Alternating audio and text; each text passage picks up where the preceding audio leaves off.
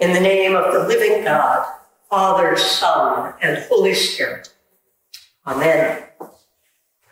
The Beatitudes, which are not the appointed gospel for today, come to us in two versions, one in Luke and one in Matthew's gospel. I've always preferred Luke's version, particularly around one beatitude. Here's how it goes. Blessed are those who hunger and thirst, for they shall be satisfied. Matthew's version is this. Blessed are those who hunger and thirst after righteousness, for they shall be satisfied. I've preferred Luke because he's clear about the needs of those who struggle for basic necessities, people I might overlook, though people God never does. Matthew is all about those who are longing for a deeper relationship with God. Today, we get both longings in one story, and it's a perfect day for both. The gospel is from the gospel according to John, and is usually known as the story of the woman at the well. Fair enough. There's a woman, and Jesus encounters her at a well.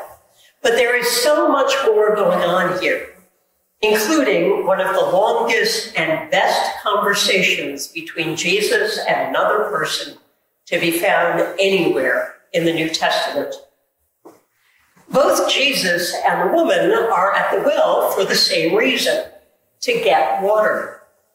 Some of us have been able to drink from Jacob's well while in pilgrimage to the Holy Land, and it's really good. As the woman will say, that well is deep, and because of that, the water is icy cold. She's come for water, and Jesus has too. But then the fun begins. He asks her for water, which wouldn't be such a big deal, except that men didn't speak to women in public, especially not to a woman they did not know. And Jews definitely didn't speak to Samaritans. Jews and Samaritans had been estranged cousins for centuries. She's right to be startled. And so it begins. Now, I think we tend to read the Bible somewhat differently than we read other books.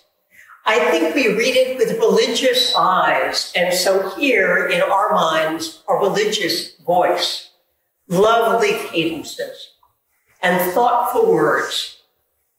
That won't work for this story. Won't work at all because it's banter. Banter between Jesus and the woman, with teasing, and even a little gentle sarcasm mixed in. And it comes from both sides.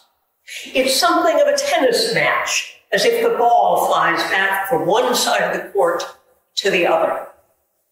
She asks why he talks to her, a Samaritan woman, and Jesus tells her that if she had any idea who he was, she'd be asking him for water.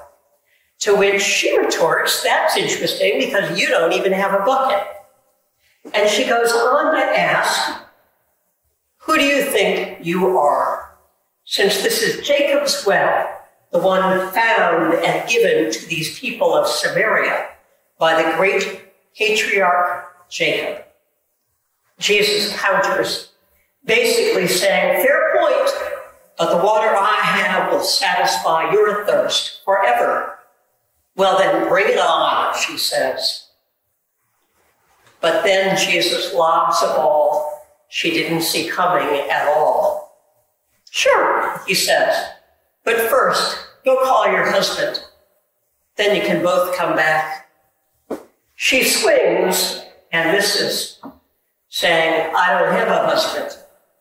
After which Jesus says, well, that's true, because I happen to know you've had 5, and now you're with someone else who's not your husband. And the scandal of that, though remember in their day, she's not the one who could have initiated any divorce.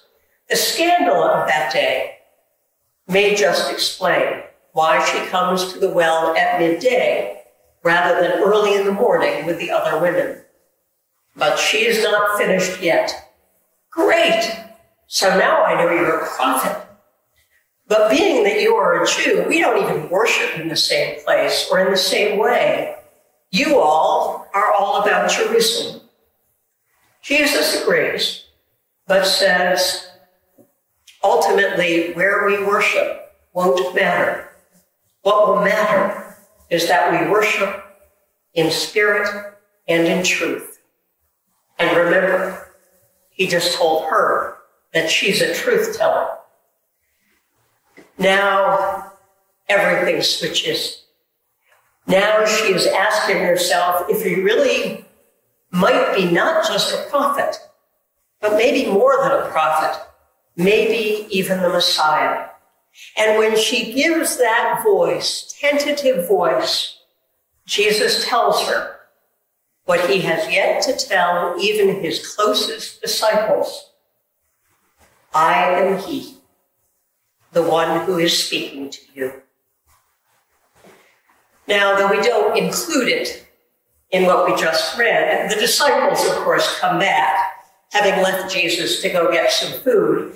And because they are still living by the norms of the day, they're scandalized that he's talking to the Samaritan woman.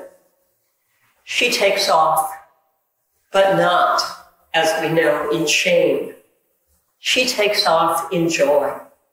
She takes off, runs into town, and tells everyone to come see this man, wondering aloud to them if he may not just be the Messiah, this man who knows everything about her. And they come, and they believe, and Jesus stays with them. It's a great story. It's one of my absolute favorites.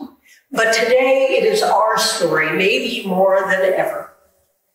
Right now, we are a country, and particularly a city that is anxious about a virus for which there is neither vaccine or dedicated medicine, worrying if the person we just met might infect us, or if we might unwittingly infect them.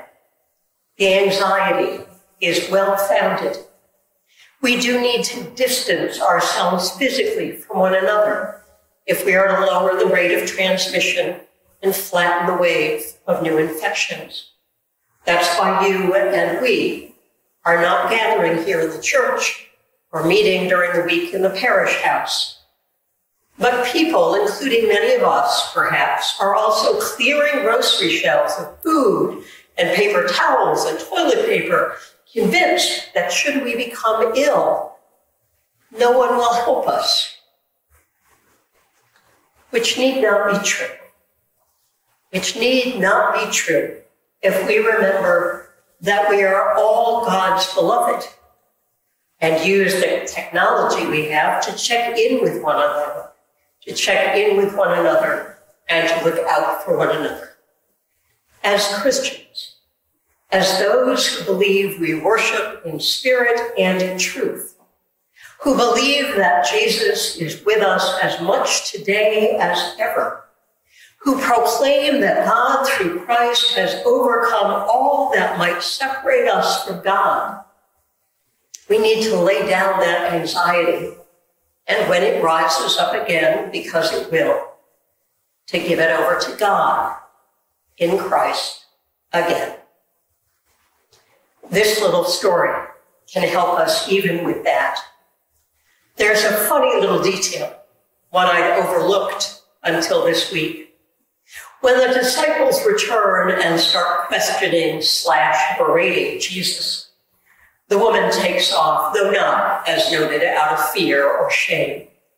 But when she takes off to head back into town, she leaves her bucket behind.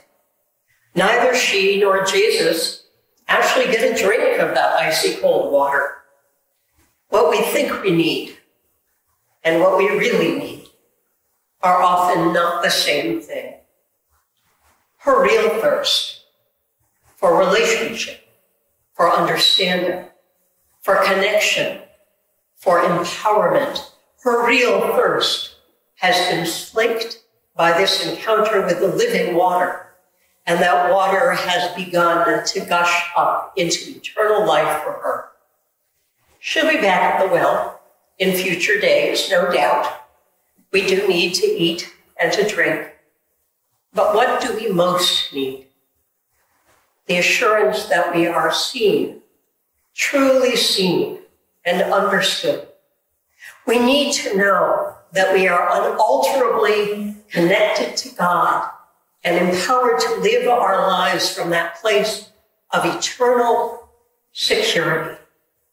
That is what Jesus has on offer today in this story and every day in our stories. Phillips Brooks, one of the great preachers of the church, a priest and bishop of Massachusetts at the end of the 19th century, once said, "God will waste nothing of who we are. God will waste nothing of who we are." That's what the woman at the well learned. Had it not been for her complicated, perhaps scandalous past, she would never have encountered Jesus. If she were not clearly and utterly changed and made fearless by that encounter, the townspeople would never have paid her any mind. The truth, the whole truth of who she was, given over to Jesus, set her free. It also made her the very first evangelist, the first to head into a hostile world to share the good news of Jesus Christ. Today, we are gathered as the community of Christ, not as we would choose, but as we must. But gathered we are. We are gathered in the Eucharist, that meal where we are fed by and in Jesus himself. Yet because we cannot be physically present together, we cannot share together and receive the bread and wine, the body and blood of Christ. However, that may not be the whole truth. Because we are prevented, not by our choosing, but because of serious illness, we may still receive communion together. Hear these words from our Book of Common Prayer. If a person desires to receive the sacrament, but by reason of extreme sickness or physical disability is unable to eat and drink the bread and the wine, the celebrant is to assure that person that all the benefits of communion are received, even though the sacrament is not received by the mouth. Be assured that today we all partake of the living bread which came down from heaven, Christ Jesus, our Lord. Amen.